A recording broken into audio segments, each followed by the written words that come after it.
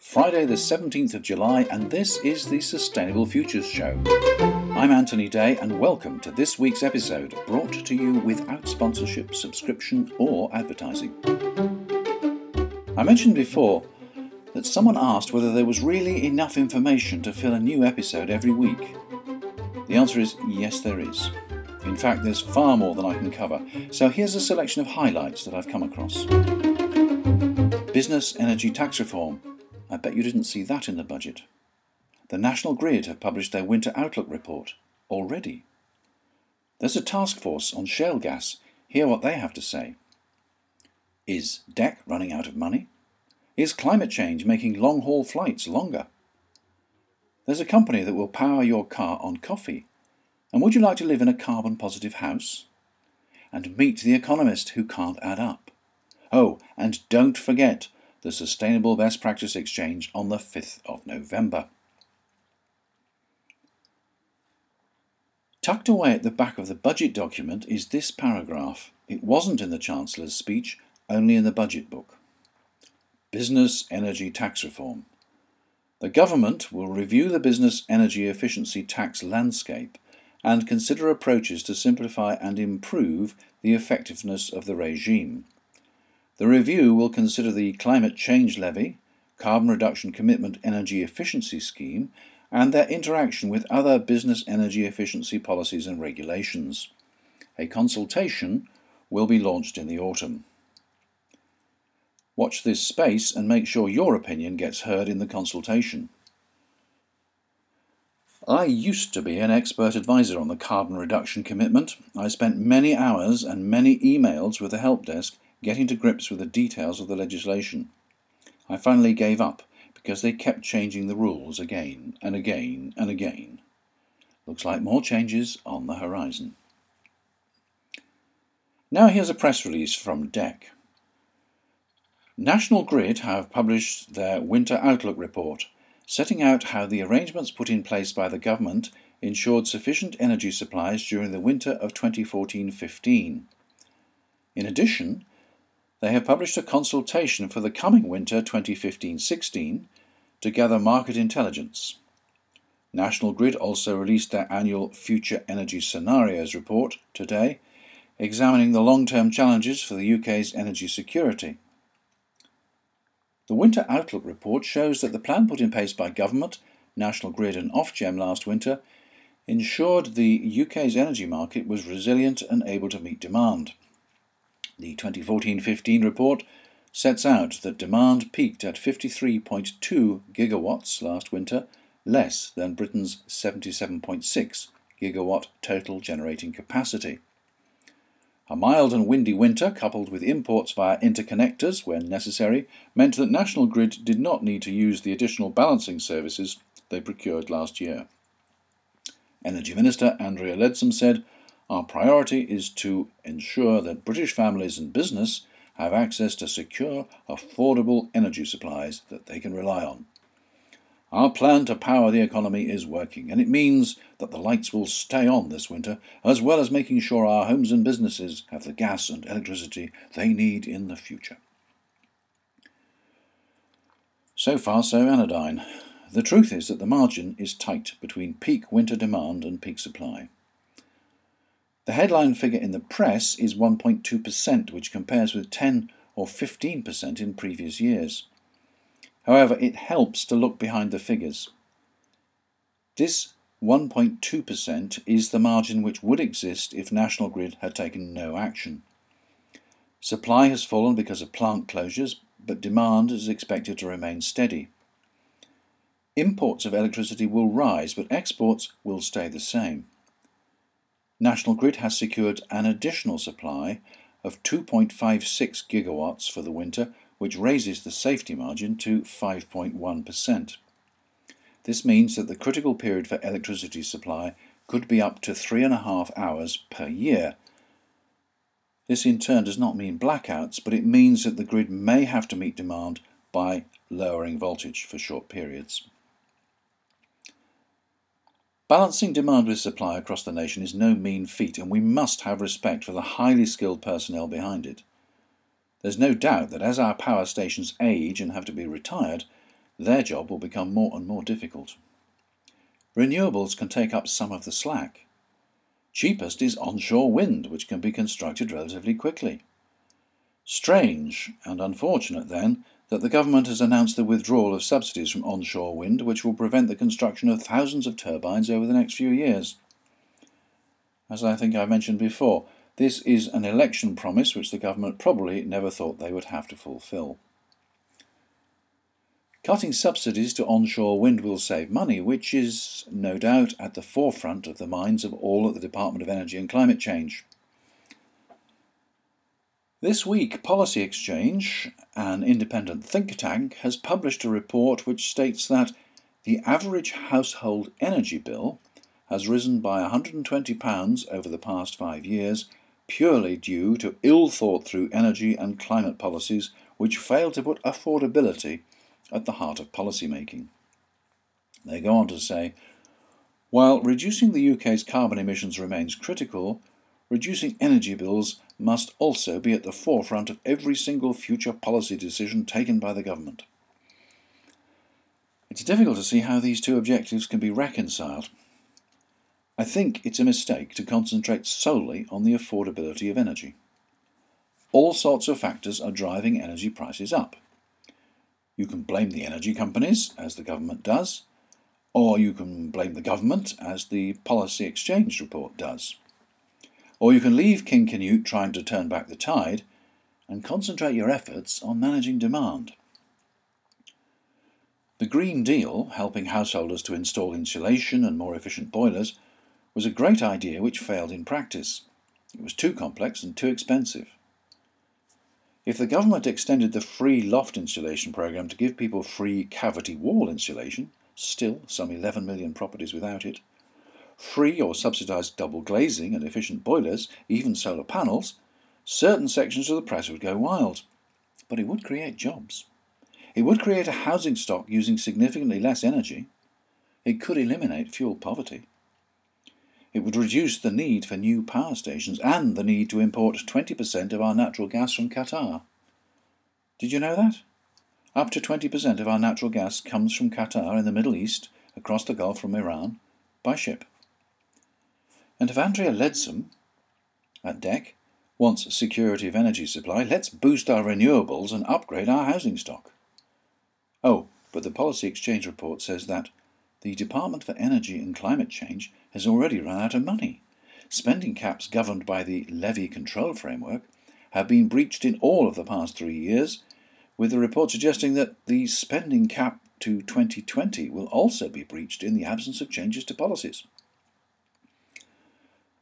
They say that the government should revamp the Green Deal to maximise energy efficiency and reduce bills, but I can't agree with their other conclusions, which include scrapping the 2020 renewable energy target and resisting calls for a 2030 power sector decarbonisation target. What about making new houses energy efficient? This week we heard about the SOLCER project, the Carbon Positive House. SOLCER, S-O-L-C-E-R. That stands for Smart Operation for a Low Carbon Energy Region. Built at Bridgend by the Welsh School of Architecture, this 3-bedroom house produces 75% more energy than it consumes for 8 months of the year. It has a solar roof, not separate panels, and a thermal generating wall. It has a central energy store and uses LED lighting and A-rated appliances. Of course, it has wall insulation and high-efficiency double glazing. We've come across things like this before, and the reaction has generally been, well, very nice if you can afford it. But this 3-bedroom house cost some £125,000 to build, £1,000 per square metre, very comparable to traditional construction costs. And because much of it is modular, it took only 16 weeks to build. Maybe it's the house of the future, but unless the government brings building regulations into line with the techniques, appliances and materials which are now readily available, The future will be condemned to stay in the past, and the British will continue to shiver. I may be doing a more detailed interview on this in a future episode. Here's another report. This one is from the Task Force on Shale Gas. Don't mention the F word. I thought this task force was established by the government, but no, it's independent of the government. It has been established by Quadrilla, Centrica, Dow Chemical and others in the industry. They have just issued a report, and Chairman Lord Chris Smith was quoted in The Guardian saying, "We have not yet concluded that fracking," there's the F word, "is a good idea for the UK. We still have to look at climate change and the economics. It would be premature to make conclusions yet on whether it is a good or bad thing. If someone demonstrated that developing this industry in the UK would mean a substantial raising of greenhouse gas emissions, that would be a showstopper." Well, I'm sure it's good PR, but the undeniable truth is that fracking is a way of producing fossil fuels.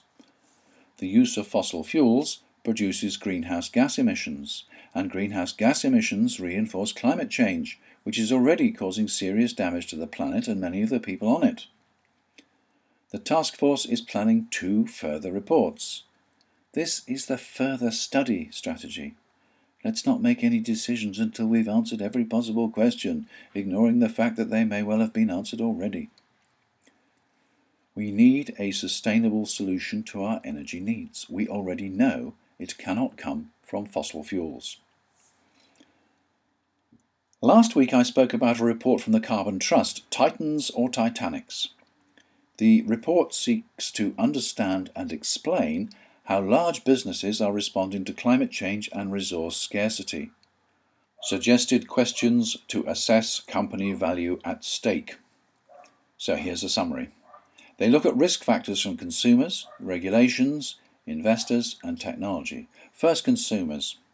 Direct demand. Will awareness of the risks of climate change or other sustainability issues be likely to cause consumers to shift their intrinsic demand up or down? Indirect demand. Are there any likely catalyzers of a shift in consumer behaviour, like moral leadership or campaign groups or government policy seeking to stimulate consumers? Regulation. Technical subsidies. Are there any new technology deployment subsidies available? Direct taxes. Are there any taxes or likely taxes which would impact your business operations? Highly likely in view of what was in the budget. Join the consultation when it's launched. Minimum quotas. Are there any minimum quotas on the use of low-carbon energy or other more sustainable products? Minimum standards. Are there any minimum product standards imposed, for example, minimum efficiency performance? Prohibitions. Are there any absolute prohibition on sale or use of certain types of product, like incandescent light bulbs, which have recently been banned? Reporting. Are there any mandatory information requirements, like product labelling? Related sectors. Is an adjacent industry regulated by one of the above measures, which could in turn cause an effect on your business? Did I ever mention the green supply chain? Investors. Direct investment patterns. Could your sustainability record impact investment decisions in your company and your share price? Indirect investment patterns. Is an adjacent industry exposed to investment scrutiny over its sustainability record, like an energy provider? And if so, how would a reduction of investment in this industry affect your own share price? Technology. Existing technology. Will prospects of a low-carbon or sustainable economy stimulate increased deployment of existing but more sustainable technology? Novel technology. Will prospects of a low-carbon or sustainable economy stimulate further innovation of new sustainable technologies? And finally, direct impacts. Asset risk. Could the direct effects of environmental issues like extreme weather events or water stress impact your assets, and if so, what potential proportion of your assets is at risk? Supply chain risk. Could the direct effects of environmental issues impact any of your supply chain? And if so, what potential proportion of your supply chain is at risk? And what is the total value at risk compared to the overall value of the company? These are all important questions, but I think that last one is probably the most important. You can control what goes on in your own organisation, well, most of the time, but unless yours is a very, very big organisation, you can't control your supply chain. Don't let it catch you out. I have a scenario planning workshop which looks at supply chain issues, amongst other things. Contact me if you'd like to run it in your own organisation, or if you'd like to join the Sustainable Futures Mastermind group. As always, it's mail@anthony-day.com. A few more stories for you, and I've cut lots out. BioBean made the news this week. That's a company that used to make fuel pellets for biomass boilers from used coffee grounds. Now it's using them to make biodiesel. It's certainly not alone. Listen to an earlier episode of the Sustainable Futures show, Don't Waste Waste. It's the only company, however, that has a contract to collect all the used grounds from all the coffee shops in the London railway stations. Must be a win-win. They make biofuel, the coffee shops avoid the cost of sending the grounds to landfill. Did you fly in? Did your long-haul flight take longer than you expected? Researchers at Woods Hole Oceanographic Institution in Massachusetts have discovered variations in the speed of the jet streams, those high-altitude winds. These are causing an increase in the duration of round-trip long-haul flights. This in turn increases fuel consumption, and even a change of as little as a minute can have a significant effect given the large number of flights. Extrapolating this, and isn't extrapolation wonderful, the scientists have concluded that a 1-minute delay to all 30,000 flights which take place each day in the US add up to an additional 300,000 hours each year. Really? 30,000 flights times 1 minute divided by 60 minutes times 365 days? I don't think that makes 300,000 hours. But anyway, they say this leads to another 1 billion gallons of fuel used at a cost of $3 billion. If you extrapolate that from the United States to the whole world, the number starts getting truly enormous. But I think we should look into that. Can somebody verify these figures? And finally, a report from The Guardian commenting on the first meeting of the Treasury Select Committee since the election. The government has said it would like a 2% inflation target, observed Andrew Tyree, the committee chair. Could you tell me if the Monetary Policy Committee is indifferent to if it actually goes to -1% or +5%? Ian McCafferty, a member of the Monetary Policy Committee for the last 3 years, had no hesitation. -1, he replied, because it's closer to the original target. There was a moment's silence as the committee realised that one of the key people keeping the country's economy in check couldn't add up to 3. That's it for another week. Next week I shall probably be talking again about oil, but not about Greece. There's a new energy bill, there is a new oil and gas panel, and I'm quite sure something will pop up in the news. I had hoped to bring you an interview on electric cars. I still hope to do that before too long. I'll be telling you more about the Sustainable Best Practice Exchange taking place in Harrogate on the 5th of November. I've been in touch with the private office of the Minister of State at the Department of Energy and Climate Change. They seem quite interested, so I'm quietly confident we'll get some ministerial representation at the event. More details as we have them. If you're off on holiday, have a good one. And even if you are, don't forget to listen to next week's Sustainable Futures show, available on Wi-Fi near you. Get in touch if you'd like to take part in the Sustainable Futures Mastermind group. That's mail at anthony-day.com. And that really is it. This is Anthony Day. Bye for now.